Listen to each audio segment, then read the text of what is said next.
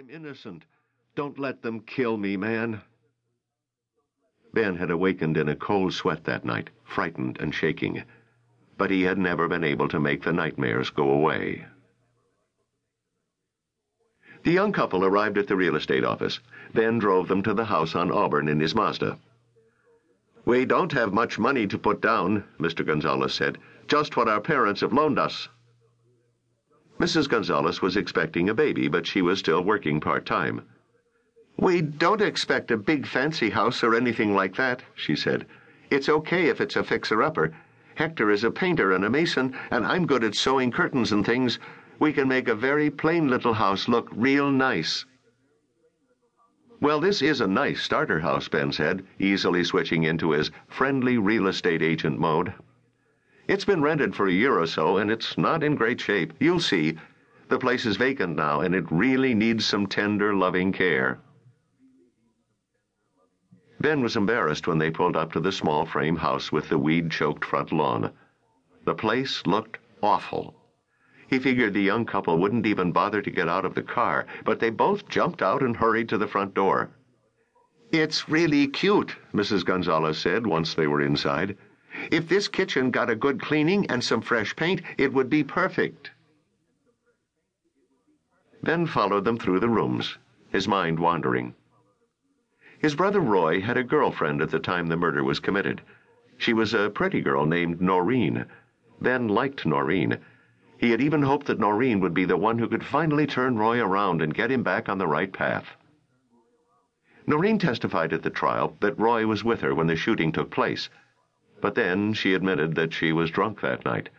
In fact, she claimed that she and Roy were both drunk. When she got all her facts mixed up, the jury discounted everything she said.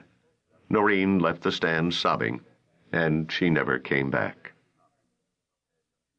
The voices of the excited young couple discussing the house were like a distant hum in Ben's brain. Again, his thoughts had turned to his brother sitting in that cell on death row, waiting for time to run out. Roy's execution probably wouldn't happen for several more years. It seemed like there were always more appeals to exhaust. But eventually it would happen. Ben couldn't imagine what it must be like to look ahead to your own execution. "We want to make a deposit," Mr. Gonzalez said. Ben snapped out of his daze.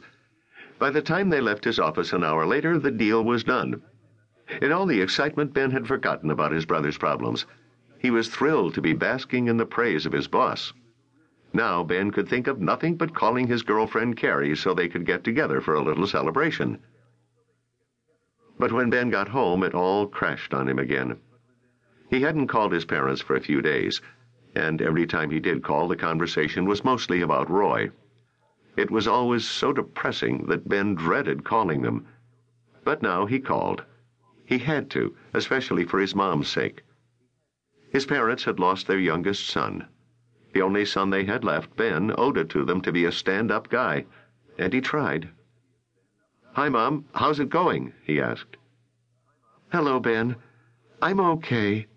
I went to church today and lit a candle for Roy. Maybe I'm the only person in the world still praying for him, but I'll never stop," Mom said in her sad martyr's voice. Ben closed his eyes and remembered the parents of the murdered liquor store clerk. They had come to the trial every day. They'd looked at Roy Stevens with pure hatred in their eyes. At the penalty phase of the trial, both parents had taken the stand and sobbed out their grief and bitterness. They'd demanded Roy's life in payment for the loss of their only son. The jury was moved by their grief.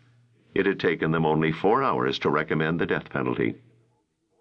"Yeah, Mom," Ben said. "Well, keep on praying. You always did your best for Roy. Dad, too." "I don't know, Ben," she said sadly. "Maybe we didn't. I keep wondering about it. Your father always said I was too easy on Roy. He says I spoiled him, and that's why he went bad. But God knows I never meant to hurt that boy. But how can a mother turn her back on her child, no matter what?" Mom said. Dad wasn't out there lighting candles for Roy, Ben was sure of that. Dad was angry and bitter. He said that he'd never forgive Roy for bringing such shame on the family, especially his mother.